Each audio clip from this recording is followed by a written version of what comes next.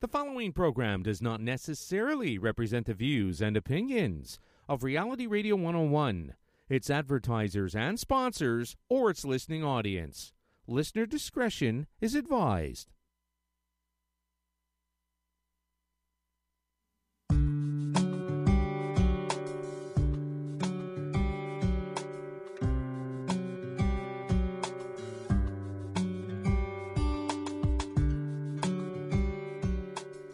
Welcome to the Urban Forestry Radio Show, brought to you by the Community Orchard Network. In this monthly radio show and podcast, I'm going to take you on a journey. We'll learn about fruit trees, permaculture, food forests, and so much more.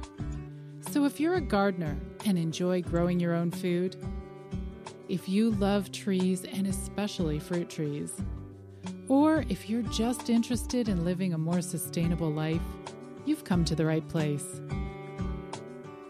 I'm Susan Poizner, your host for today. So get ready, roll up your sleeves, and let's dig into today's episode.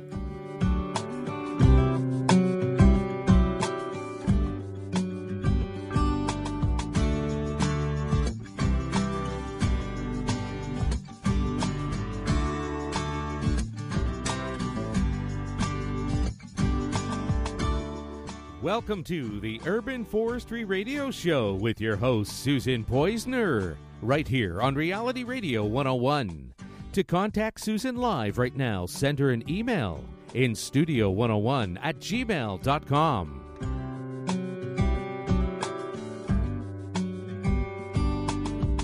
And now, right to your host of the Urban Forestry Radio Show, Susan Poizner. Hi, everyone. Welcome to the show today.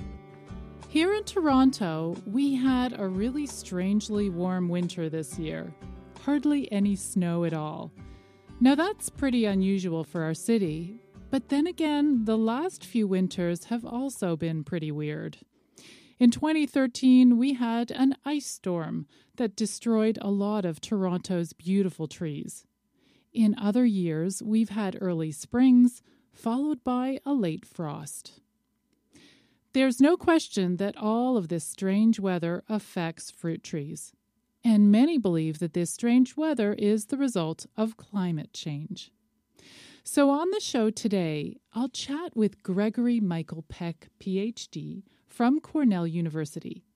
He's an assistant professor who studies the challenges of growing fruit trees. Later in the show, we'll go from the field to the kitchen. I'm going to talk to Joel McCharles. He and his partner, Dana Harrison, are founders of wellpreserved.ca. And while they don't grow fruit trees, they certainly know what to do with the harvest. Their amazing blog explores how to preserve nature's bounty, and the two have recently co-authored a book called The Batch Cookbook, which is packed with recipes that we can all try at home with our homegrown fruit. But first, Gregory Michael Peck of Cornell University is on the line with me. Hi, Gregory. How are you today? Hi, Susan. I'm doing well. That's great. So can you tell me a little bit about your background? How did you get into studying fruit trees for a living? Sure. So I actually, maybe like a lot of your listeners, come from a suburban environment. Didn't have a background in agriculture, but got very interested in it during college. Spent some time actually working on farms in California and actually in an apple tree nursery. And from there, my interest in the science of how plants work, and more specifically how tree fruit work and how we can produce them more sustainably, became a passion of mine and a career of mine. And went on to graduate school at Washington State University and then my PhD at Cornell University. So I understand that a lot of what you do involves the challenges of growing fruit trees and understanding how fruit trees work. So do you feel that climate change is one of the challenges that our fruit trees are now facing? Absolutely. There's no question that the weirdness, as you described it, of the weather that we experience, these shorter-term episodes where we have ice storms or we have these early spring events, a lot of them can be attributed back to larger patterns and changes that are happening in our global climate.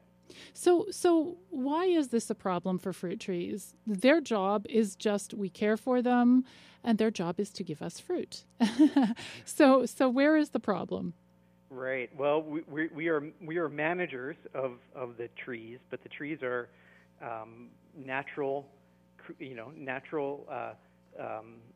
plants, and they are responding to the environment around them. And so if the environment changes, then the plants also need to change, or we need to change how we manage them. And for tree fruit, which have a very long life cycle, naturally they change very slowly. It takes generations and generations for plants to change, unless through concerted breeding efforts. So that leaves us with needing to develop management tools to be able to produce tree fruit in a changing climate.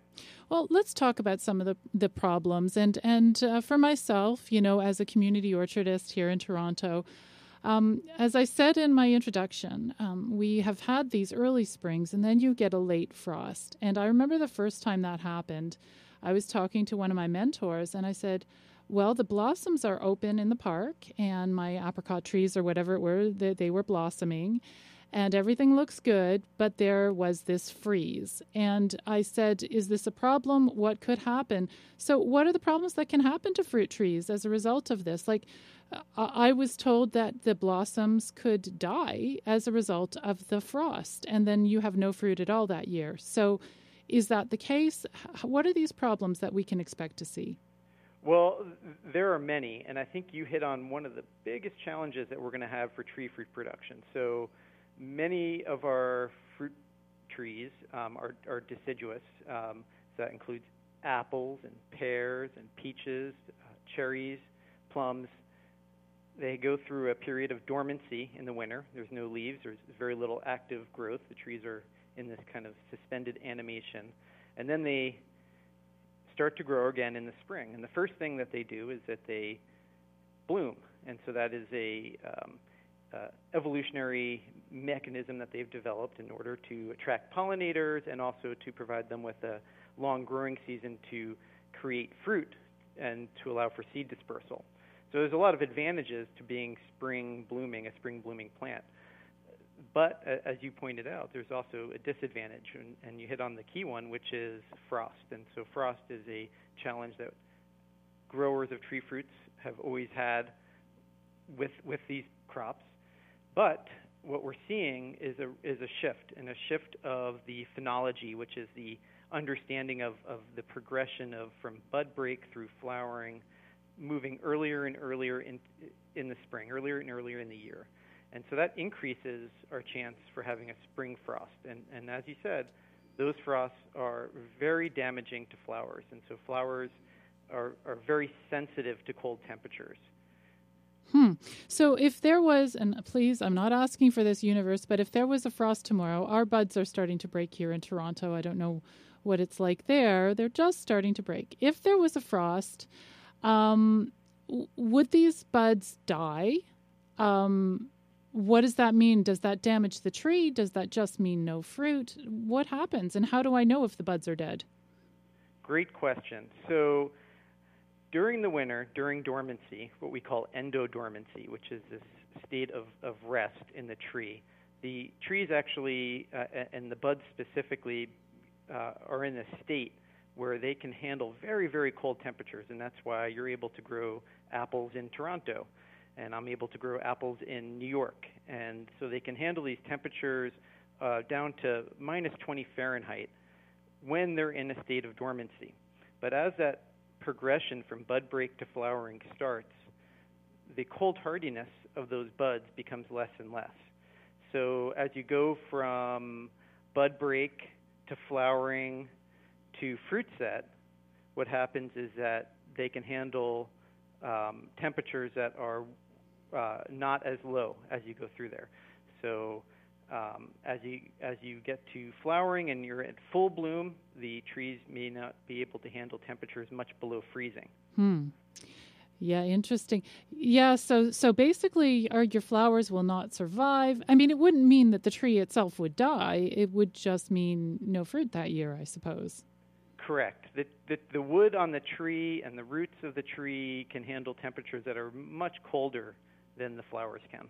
So would you say this issue of early bud break, late frost, that's the main problem when it comes to the dangers brought to us by climate change, or is there other problems? Well, I would say that is one of the primary issues that we're starting to encounter, and I would not say it is the only problem that we're going to have with climate change.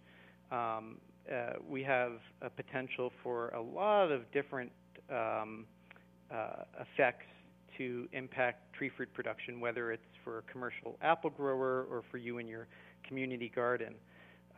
So we're going to have, with climate change, more heat.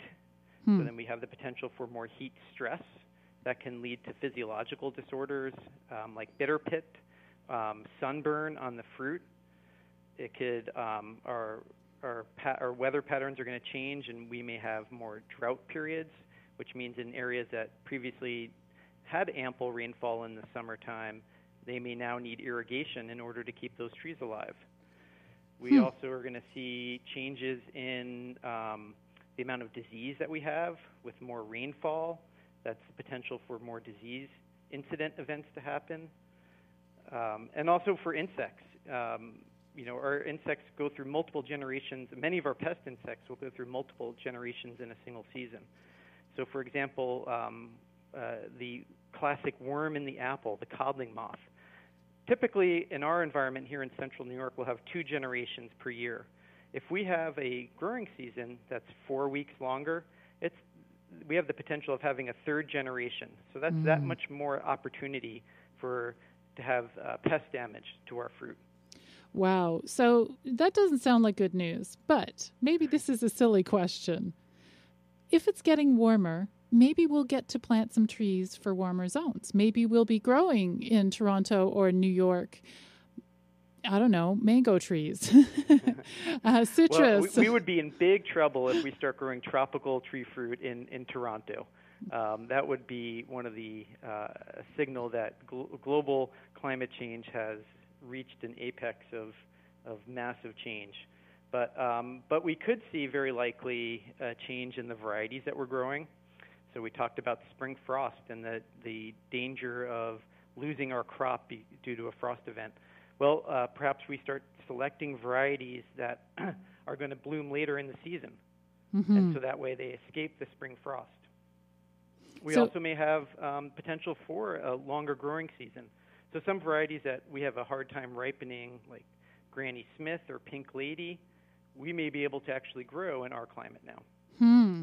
So there will be some changes. It might not be as extreme as mangoes and sort of outdoor lemon trees here. So well, I sure hope it's not that extreme. I hope not too. I found it interesting what you said in the beginning of the show. So we see that change is coming for whatever reason because of this climate change or changing climate or challenges in the climate, whatever you want to call it. But what's interesting is trees have, over the millennia, I guess, have been changing and adapting, and they are the way they are because they grew to be that way over time. Will they change and adapt to our new climate situation, our new climate reality? Well, I have no doubt that nature has the ability to adapt, and certainly the world, the globe, has gone through numerous climate changes, colder and warmer, over the course of history. However, what's unprecedented about what's happening right now is how quickly it's changing. And so we're talking about climate change factors that are going to be impacting us within 50 years or 100 years. And for perennial crops like apples and peaches, which have a very long generation time, they're not going to adapt that quickly, not without some sort of human intervention through a breeding program.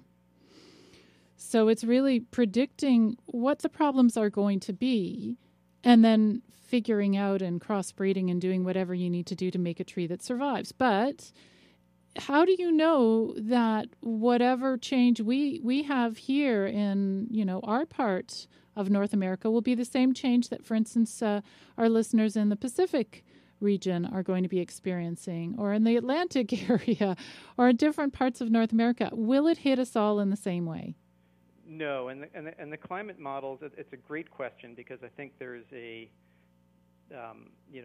when we talk about climate change, people just think, global warming. And the truth is, while the Earth as a whole is going to get warmer through climate change, the effects are quite local, or at least regional, and as to what's going to happen. So for the northeastern North America, we are predicted to have more rainfall.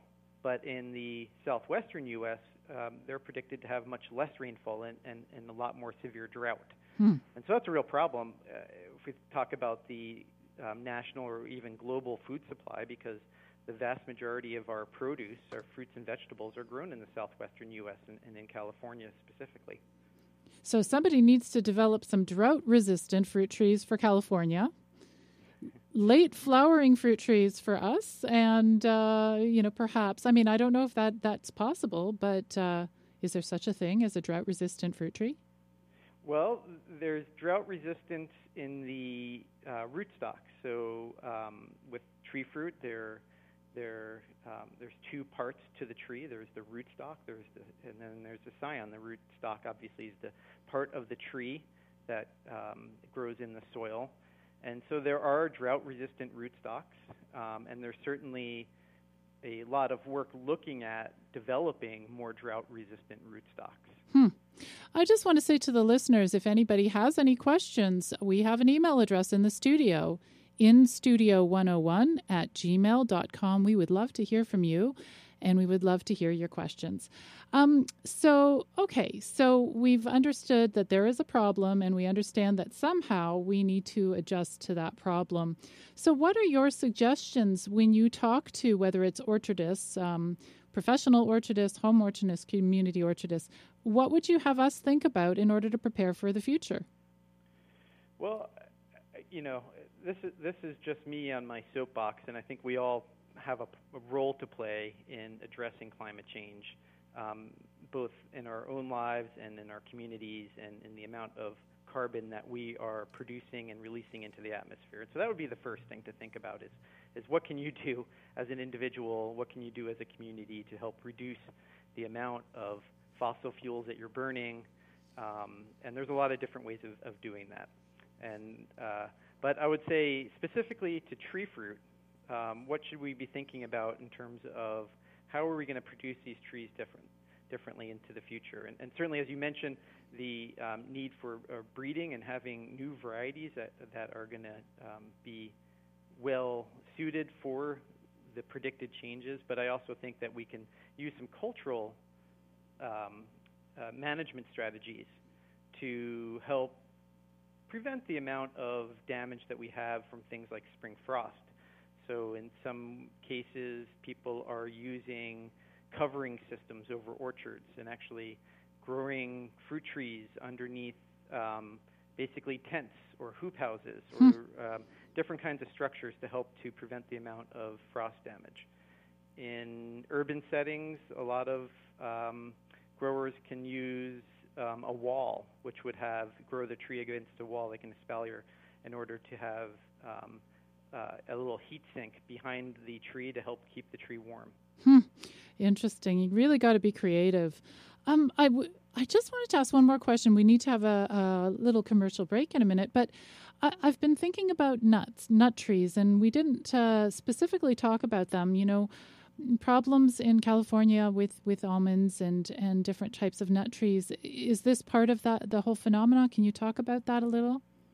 Well, sure. I can only tell you a little bit because it's not my area of expertise, but I don't think that there really is going to be an agricultural system that's not going to be impacted by climate change. And so whether that's the apples in the community garden or whether that's almonds being grown in California, there's going to be some impact. And So I think that's something that your listeners should really be aware of, that the effects on the food system are really global. Yeah, absolutely. Okay, well, it's time for us to hear a word from our sponsors, but after the break, I'd love to chat with you more about a study you did on Liberty apples. So that's an interesting scab-resistant apple that I myself have planted on a few sites here in Toronto. Are you okay staying on the line for a minute? Absolutely. Great.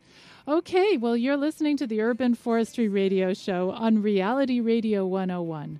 I'm Susan Poizner, and we'll be back after this short break. Send a little prayer out to you across the falling dark. Tell the reaper man. Hey, Sally, your garden is looking great today. Thanks, Gary. Your lawn is looking a little bit dry. That's okay. It's all going to change. Soon I'm going to plant a fruit tree in my yard. I'm thinking an apple tree or maybe peach. That sounds great, but do you know what you're doing? Well, fruit trees are easy. You just plant them, water them, and wait for the harvest, right? Actually, that's not quite the case. What?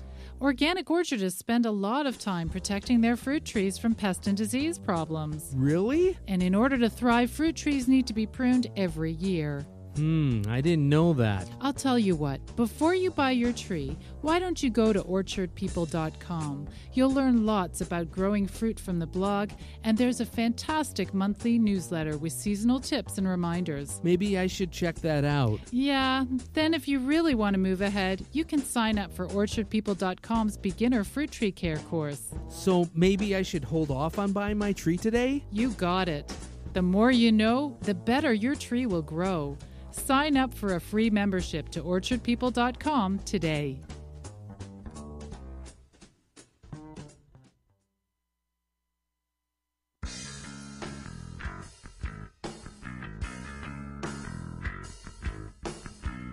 Are you new to growing fruit trees? Or perhaps a seasoned expert?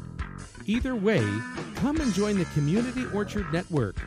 We are a group of community and home orchardists from across North America who gather through monthly webinars, radio broadcasts like this one, and podcasts. We want to share our experience, deepen our knowledge, and widen the movement. Join the conversation. Visit www.orchardpeople.com/network to find out more. This message was brought to you by the Baltimore Orchard Project. The following program does not necessarily represent the views and opinions of Reality Radio 101, its advertisers and sponsors, or its listening audience. Listener discretion is advised.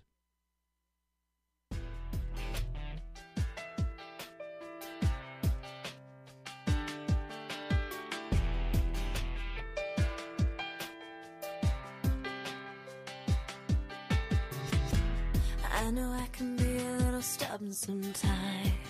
Welcome back to the Urban Forestry Radio Show with your host, Susan Poizner, right here on Reality Radio 101. To contact Susan live right now, send her an email, instudio101@gmail.com. 'Cause I believe that we could work things out. I thought I had all the And now, answers. right back to your host of the Urban Forestry Radio Show, Susan Poizner. This is the Urban Forestry Radio Show on Reality Radio 101. I'm Susan Poizner, and today I'm chatting with Gregory Michael Peck, PhD, an assistant professor of horticulture at Cornell University. In the first part of the show, we talked about how climate change affects fruit trees. But Greg, who's on the line, also did a study on Liberty apples.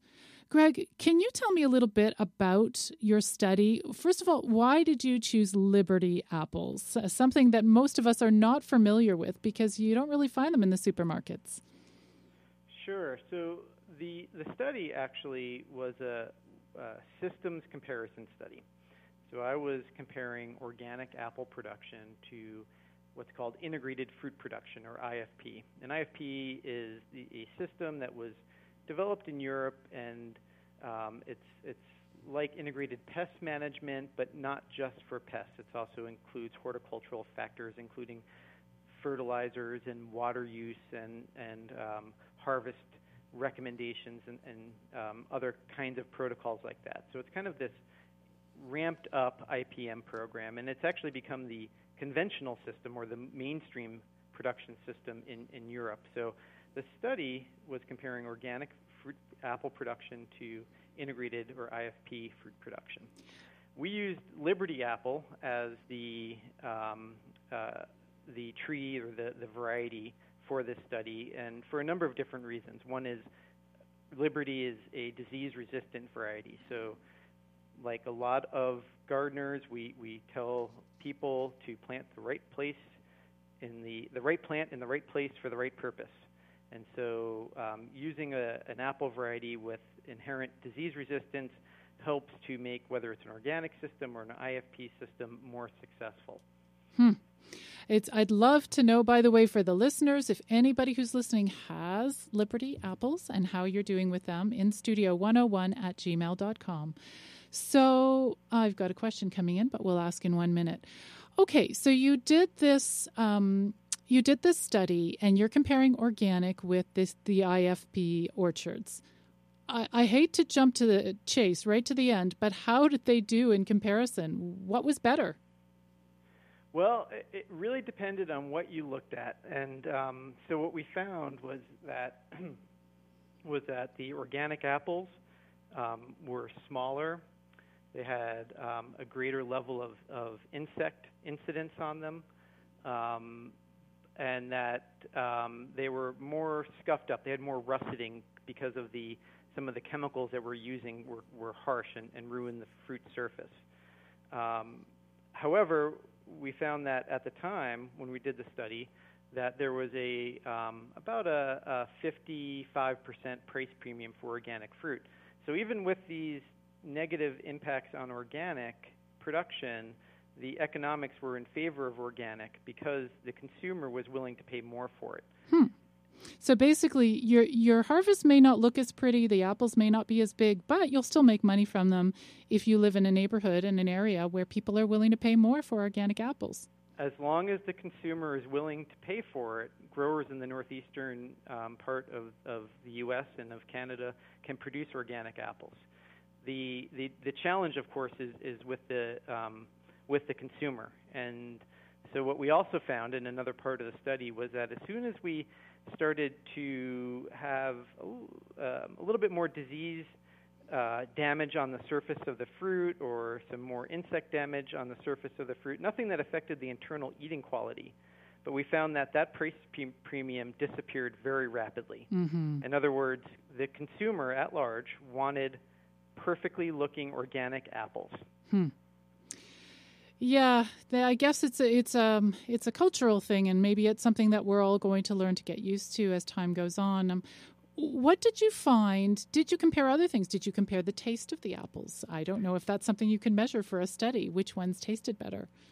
We did measure a number of different fruit quality attributes as well as sensory analysis of the fruit. And we found a few consistent results. So the organic apples were not necessarily better tasting. They weren't necessarily preferred by consumers. And they also weren't any better in terms of antioxidant capacity than the IFP apples. So they're very similar, which is maybe counter to some popular notions of organic as being healthier or being more flavorful. However, on the other side of the coin, you could also say, well, organic stood up very well against this integrated fruit production system. Mm-hmm. And so, in other words, using fewer toxic ingredients, it did pretty well. That's what you're saying. Correct. Yeah. I'm just looking at the time here. The other question I wanted to ask you about is the soil. You had an interesting finding there about the soil. My feeling would be that the organic orchards would have healthier soil. Is that what you found? Not necessarily. And so this is where we really need to talk about the specifics of our management practices. The organic system, we used a machine that cultivated the soils to knock down the weeds. And so this is very disruptive to the soil, but what we found, and through the reading of the many research publications on the topic, was that in order to effectively control weeds in an organic system, you needed to cultivate. In the integrated fruit production system, we had a bark mulch, and then we used glyphosate about once a year or so to kill any weeds that came up through the bark mulch. And so the difference was that we found that the less disruptive you are to the soil, the higher the soil quality. And so even though you were using some herbicides on the IFP system, the soil was of better quality than in the organic system, where we're needing to till the soil in order to control the weeds. And when you say better, you're talking about microorganisms in the soil, a lot more, microscopic life in the soil. Yes. Yeah. So more activity of the soil, representing a greater microbial biomass. So what would be super cool is to do another study where you've got a different organic orchard where you're not maybe disturbing the soil, and that would be interesting to see what happens there, I suppose. And those are underway. Those are underway. Oh, we got to get you to come back and talk about those. I have a really interesting question here from a listener, Adam in Grand Rapids. And he writes something interesting. He says, this is relating to what we were chatting about in the first half of this show about developing new varieties that can adapt to climate change. So he says, is the proliferation of patents preventing the common man from participating in the breeding of more adapted varieties? So I think what he's saying is, scientists are going to develop these awesome varieties that can grapple with that can cope with climate change, but then will they forbid, ordinary people from grafting branches from those new trees onto their own rootstock? Are people going to have to pay a lot of money in order to plant those trees, those developed trees? That is a great question and a great point. And there are both public and private breeding programs in the United States. And the trend has been of late consistently the private breeding programs are, of course, out to make a profit. And so they will charge a royalty and control the production of the trees, and also oftentimes control how the apples are stored, where they're marketed, and everything downstream from there.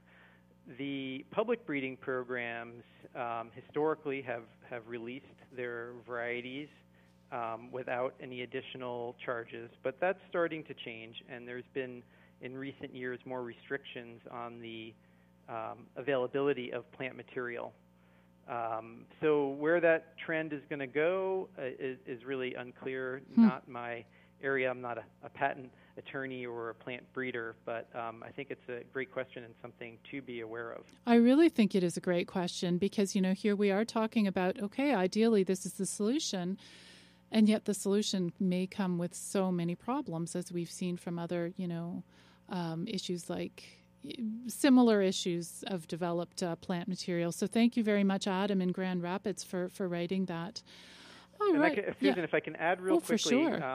And I'm not sure if this was also part of the implication of his question, but any individual is, as long as they're not using a patent-protected plant material, can do breeding in their own backyard with fruit trees.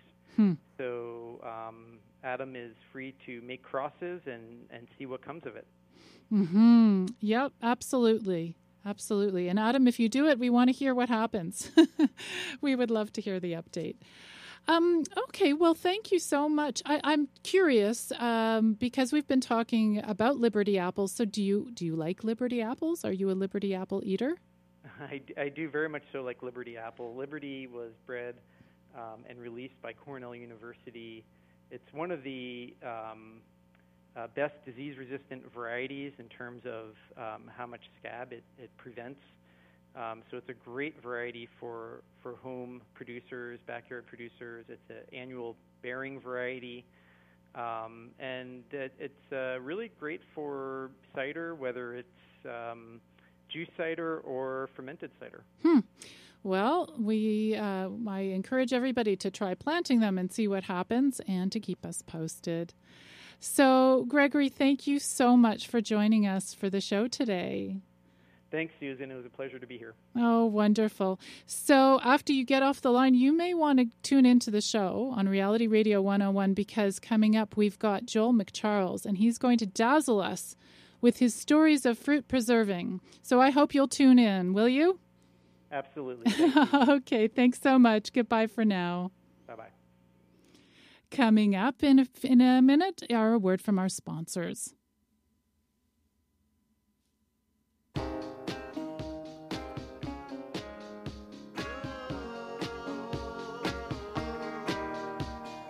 It all seems so obvious now when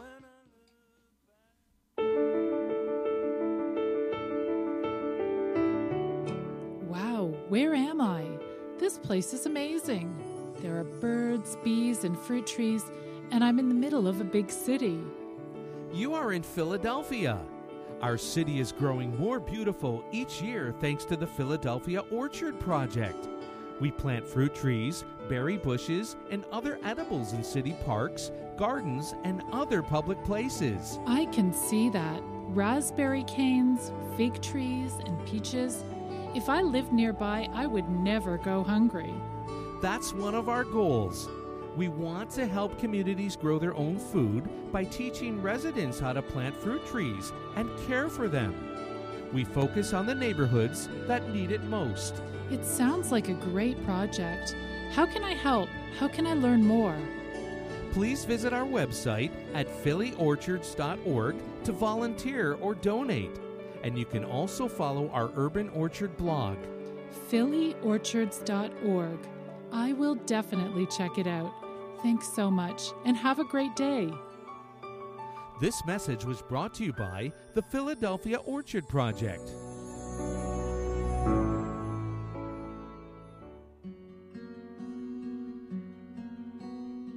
Enjoying the cool breeze under the shade of a tree. Picking apples and berries from your local community orchard. Jumping in a pile of leaves. You can do all these activities and more when you connect with nature where you live. Lily Leaf Solutions works to connect people with quality parks, trails, trees, and orchards near them. Through technical expertise and data-driven strategic planning, Lily Leaf Solutions empowers urban residents to become advocates for nature in their communities. When we all have access to quality nature, we all progress together. Lily Leaf Solutions, empowerment together. Follow us on Twitter at Lily Leaf and visit us at lilyleaf.com today.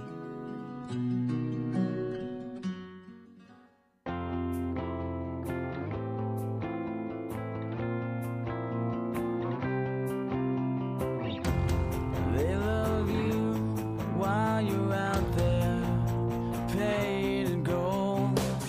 Welcome back to the Urban Forestry Radio Show with your host, Susan Poizner, right here on Reality Radio 101. To contact Susan live, send her an email instudio101@gmail.com. All alive inside. Lie awake. And now, right back to your host of the Urban Forestry Radio Show, Susan Poizner. I'm Susan Poizner, and you're listening to the Urban Forestry Radio Show on Reality Radio 101. It's a program where we learn about fruit trees, food forests, permaculture, and lots more. Thanks for tuning in. Our next guest is a man who knows about fruit, how to prepare it, how to eat it, and most of all, how to preserve it. Joel McCharles is the co-founder of a website called wellpreserved.ca. He launched this website together with his partner Dana Harrison in 2008. And since then, they've developed an archive of almost 2,000 articles and 700 recipes on the site. The recipes cover all types of preserving, ranging from water bath canning, smoking and salting, dehydrating, infusing, fermenting, pressure canning, and lots more. So now Joel and Dana have written their very first cookbook. It's called The Batch Cookbook, with over 200 recipes, tips, and techniques for a well-preserved kitchen. And I have Joel on the line with me right now. Hi, Joel. Welcome to the show. Thanks so much. How are you today? I'm terrific. How are you on this very special day? I'm fantastic. So you've got to tell me, how did this journey begin? I mean, you've got 2,000 articles on your blog there. How did that all start? By accident. Really? Oh, that's a big accident. Yeah, so we, Dana and I are love food and love family. And every year at Christmas, we have our two families together, and we cook.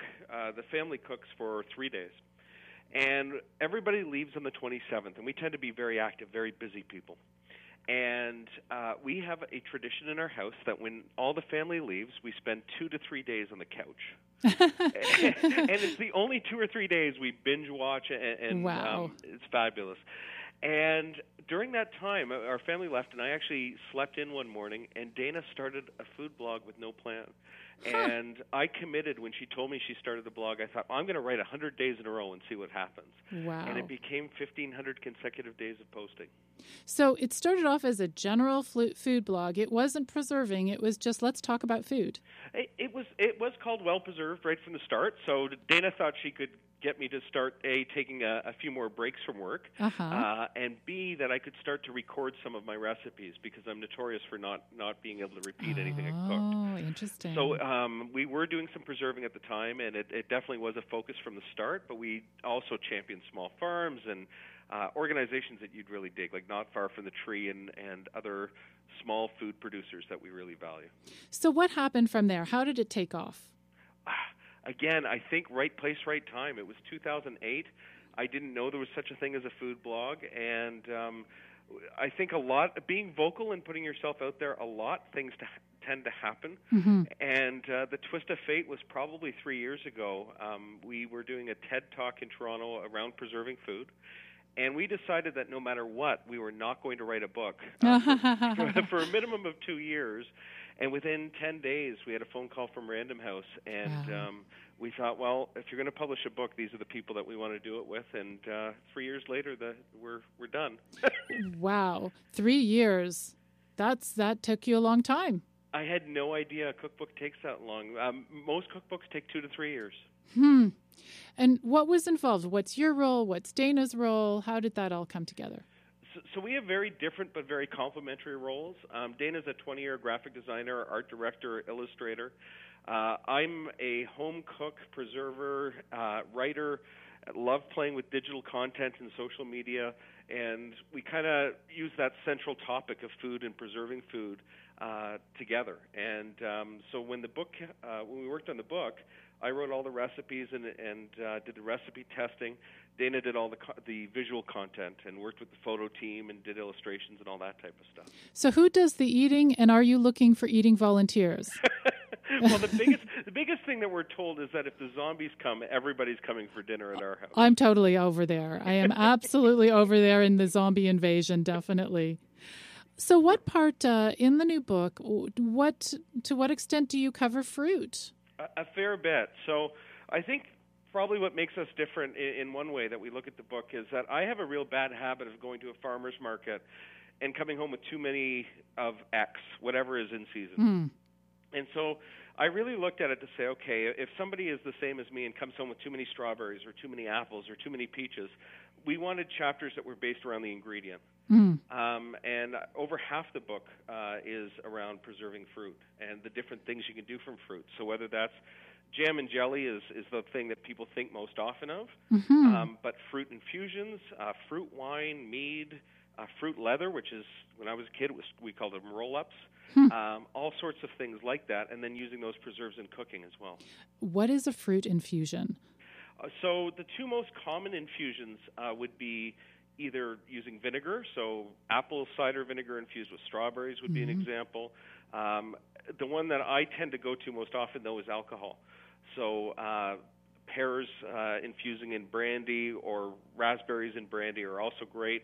All sorts of different combinations in that way. I got a sneak preview, thanks to you, of your blueberry section, and there I just had a quick peek at it. Blueberry mead. Blueberry mead. What is that? Is that like from ancient times where they would drink it so that they didn't have to drink water, and it's alcoholic, or what is that? It is alcoholic, and I think one of the things that we do that we're really excited about, and I think other people might be excited about, is we do recipes like that 1 gallon at a time. So you don't need to make a giant project out of this. You can make blueberry mead just by using honey, blueberries, and water. You put it into a gallon jar with something called an airlock. It's about a $7 piece of equipment. It's completely reusable. And if you let it sit for a couple of weeks or a couple of months, you'll actually produce alcohol. That's quite amazing. So tell me about a few of the most unusual preserves that you have in the book that people may not have thought of. You know, many of our listeners grow their own fruit, or they go to farmers markets, like you say. And there are lots of preserving books out there, you know, maybe more conventional. What is it that your book has to offer in the quirky and the different and unusual? There's all sorts of quirky, unusual. You sound like a quirky, unusual guy, so that kind of makes sense. The strawberry jam would be an example. I think everybody has a recipe for strawberry jam, and we wanted to take it slightly different. So our strawberry jam is based much more as a savory kind of food ingredient rather than sweet. So it's actually made with black pepper and balsamic vinegar. There's sugar in it as well. We also use a lot of our fruit recipes use either honey or use maple syrup as the sweetness.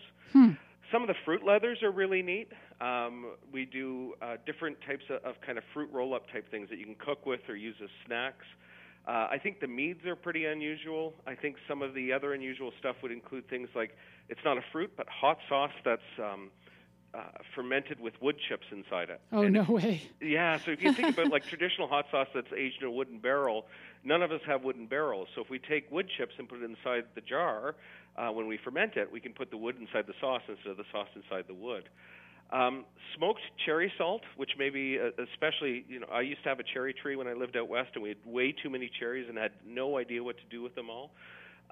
You can actually just pit some cherries, put them in a smoker, and if you have a barbecue, you can get what's called a pellet smoker. It's about a $30 accessory, and you'll smoke everything with it. And you literally just chop them roughly and cover them in a whole bunch of salt, and it will actually pull some of the liquid out of the cherries, and the salt becomes a bit sweet and becomes a bit smoky, and I use it in rubs for cooking, as well as any type of meat or fish that I cook with. Now, I have to backtrack to the wood chips idea. Because, you know, as a gardener, you know, there's all different types of wood out there. Where are you getting your chips from? You know, who knows what it's infused with? Talk about infusion. What poison toxins are in that wood? Where do you get these wood chips from? Yeah, and I suppose I'm a bit derelict in that way. And so, and actually, it's one of the things we actually put it in the recipe that we know that part isn't for everybody. Having said that, I'm fortunate to be part of a hunting community that hunts for food. We use 100% of the animal, and part of that luxury is having a big property up north that we, with Axis, have a lot of wood chips around. Okay, so you're actually taking your wood chips from fallen trees. I am, but I have used commercial wood chips before, and that may horrify myself. My gosh. Okay, can I take back that invitation to come eat over at your place? Well, I won't feed you that hot sauce. Oh, okay, I so appreciate that. But I will say, like, even this weekend, we were in our backyard, downtown Toronto, and we have a tree that is struggling, and there was some professionals up in the tree taking the tree down, and there would have been an opportunity there very easily. They were using a handsaw very easily to have taken an axe out and gotten some wood chips as well. Well, interesting. I was happy to hear that you've got lots of recipes without sugar, because I will be honest with you, I have not done that much preserving. We had one experience, actually a couple of experiences, one where we decided to can peaches, and I was pretty meticulous in trying to find a recipe where we could use apple juice instead of sugar. I don't like using a lot of sugar. And it turned out okay, though the peaches got a little mushy. It wasn't like you get them when you get them in a can. But so is it really possible to make preserves healthy? Every preserving style, and this is why I do 7 different styles of preserving. Every style of preserving offers a different set of advantages and a different set of disadvantages. So if I'm going to make jam, I'm going to really struggle to tell you that I can make it healthy, because even if we're adding honey, we're adding a fair bit of sweetness, right? And I look at jam kind of as a candy or as a treat. So really canning isn't, if you're looking for healthful benefits, probably not the best way to find that. If you're looking for ways to make food or keep food healthy, dehydrating at low temperatures is a great way to do that. Air drying or very low temperature dehydrating. Fermenting is a way to actually add benefit to some of your foods. So you can actually add a measure of probiotics or things that can. And I'm not a health expert, and I worry about going into those realms. But I look at a lot of experts who talk about gut health with fermented vegetables, like whether you talk about sauerkraut or kimchi. That type of thing. And then, of course, freezing and learning to use our fridges and freezers better to keep things last longer, reduce our food waste, and keep them healthful. That's a really good point. When I think about freezing, I don't think of that as preserving, but it definitely is. We actually have tips in the book on the 25 ingredients that we do about how to keep things better in your fridge. Wow. And freezer. Our fridge is a method of preserving. We just don't think of it that way. Oh, wow. Yeah, dehydrating is another interesting one. I've had my experiences with that, too. We bought a dehydrator, a regular commercial one, and I put stuff in, and I'm like waiting and put stuff in, and I wait a day, and I wait a day and a half, and it like never dries. And it's just like, this takes a long time. Okay, here's a secret for those of you with fruit, because I know that the fruit's one of your passions. Yes. And your passion. If you have fruit, especially if it's smooth-skinned, so think about a grape, for example. A grape is smooth-skinned and will not allow very easily for the moisture to escape. And when you're dehydrating, it's all about getting the moisture to escape. Yeah, how do you get it to become a raisin? You got to poke a hole in it. Oh. So if you poke a hole in a raisin, it will dehydrate way quicker. I've done whole raisins for 4 or 5 days. If you cut a raisin in half, you can do it in about a half day. But one of the best ways to poke holes in things like raisins or blueberries, you know what I mean by meat thermometer? Yes, of course. So I have a meat thermometer that I never use as a thermometer. It is just meant for fruit. And I use the base so it stands vertically on a table. And all I do is I use it as a skewer to skewer a bunch of grapes, and then I take them off, almost like I'm making a shish kebab. And I poke a hole in them, and the meat thermometer is also advantage because it's a fairly big hole that you can put into it, and that will allow the moisture to escape and allow smooth-skinned fruit to dehydrate quicker. I wonder how many listeners, and please, listeners, feel free to email us at instudio101@gmail.com. I wonder how many listeners are growing grapes and thinking, do I really want to spend the time poking holes in every single one of my grapes to turn it into a raisin instead of walking up the road to the health food shop or to the store and buying a bag of raisins? Okay, my 2 answers to that, because I welcome that question. I understand that. Number one is that when you become really comfortable with this, I actually do this sitting cross-legged watching football or watching sports. I don't even look at the meat thermometer. So it actually doesn't take me any time because I do it while I'm doing something else. Right. But the second thing, and the most interesting, is a home-dried raisin, which is not dried with chemicals, which is not dried at high heat, tastes infinitely better. I've put raisins out in front of people, and they put them in their mouths thinking that they knew what they were about to eat, and their heads snap back because of the explosion of flavor. The other cool thing is, and we all know how many different varieties of grapes there are, is the amount of different types of grapes that you can use. Ontario's famous for Concord grapes. Concord raisins are completely different than a commercial Sultana raisin. They're sweeter and they're candy. Oh, yummy. Very inspiring. So a couple of questions for you. When are you going to start growing some fruit trees? We rent, so that becomes prohibitive. But our backyard does have a plum tree in it, and we actually do use the plums from it. Oh, very nice. Very nice. Okay, well, I'll wait to hear about you guys starting a local community orchard. If you need some help, give me a call. Perfect. You always need a community orchard in the neighborhood. So where can listeners buy your new book? And I heard that it's only coming out on May the 3rd. It's not even out there. It's 1 week today. Wow. It's been this date has been burned into our consciousness for 3 years, and it's very surreal to say it's a week away. We've been really fortunate. We have an amazing partner with Appetite, who's part of the Random House piece. So it's online right now everywhere, shipping very shortly, and as well as every major store and independent bookstores and libraries as well, who we both love. So you can go online, you can pre-order. Yes. And I noticed that it's on wellpreserved.ca. There's a link that takes you, I think, to Amazon or somewhere. If you go there, we've got links to the 3 major bookstores, and there's also there's bonus content. We have 7 recipes that aren't in the book that we designed just as bonus content. And if you purchase it, you can just click a button and you just say where you bought it. You just type in a name, and we trust you. And it'll send you 7 new recipes and some more of Dana's artwork and original artwork for that as well. Oh, how beautiful. That's so nice. What's next for you guys? You're going to write another book? What are you going to be up to? We promised ourselves we wouldn't talk about another book until we were done this one. And we haven't done that yet. I think right now it's getting the word out. We've done 4 nights in a row of live broadcasts from our kitchen, and we've got 5 more consecutive nights of preserving lessons in 15 minutes or less. Wow. Yeah, so that's been a wild adventure, and I think we'll probably be doing a lot more broadcasting from our kitchen in terms of next steps. And how do people tune into those broadcasts? You can find it on Facebook. We're facebook.com/wearewellpreserved, or on Twitter, Wellpreserved. We're Periscope on Twitter and Facebook live streaming. You don't need to have either one. If you're not a Facebook user, just go to our website, click on the Facebook link, and you can see it. We start at 8:45 Eastern Standard. Oh, that's really exciting. Joe, I have a question. Oh, we have a question from Gary. This is Gary, producer here. This is totally off topic. I mean, totally. I'm ready. Did anyone ever tell you sound exactly like Alex Lifeson of Rush? Your voice?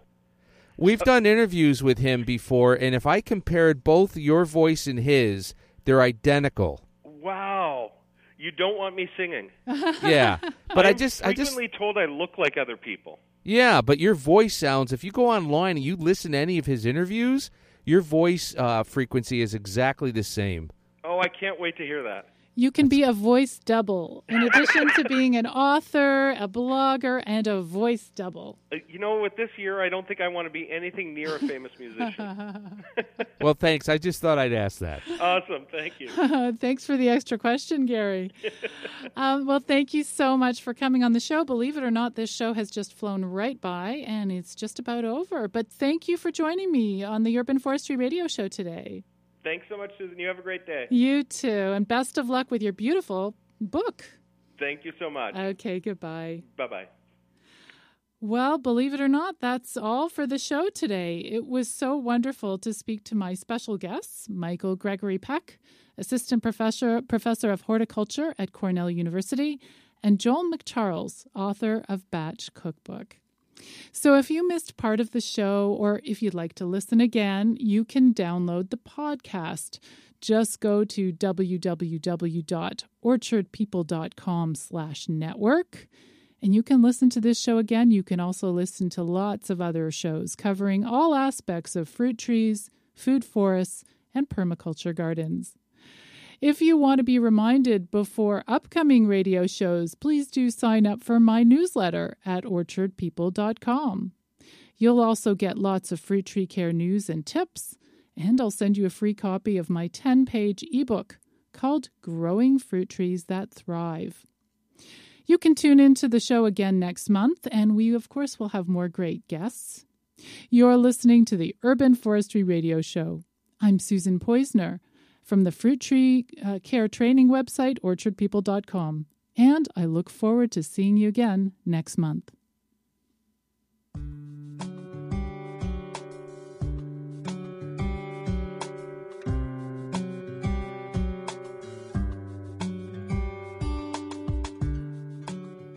If you want to learn more about the Community Orchard Network, I've created a page on my website where you can find out lots more information and learn how to sign up for our newsletter. Just visit www.orchardpeople.com/network. And you can read our frequently asked questions and check out the free webinars and podcasts that we've recorded. Tune in next month and you'll meet some more great guests and you'll learn more about fruit trees, permaculture, and forest gardens. Our show goes out on the last Tuesday of every month at 1 p.m. Eastern Time. I'm Susan Poizner. Thanks for tuning in, and I'll see you next time.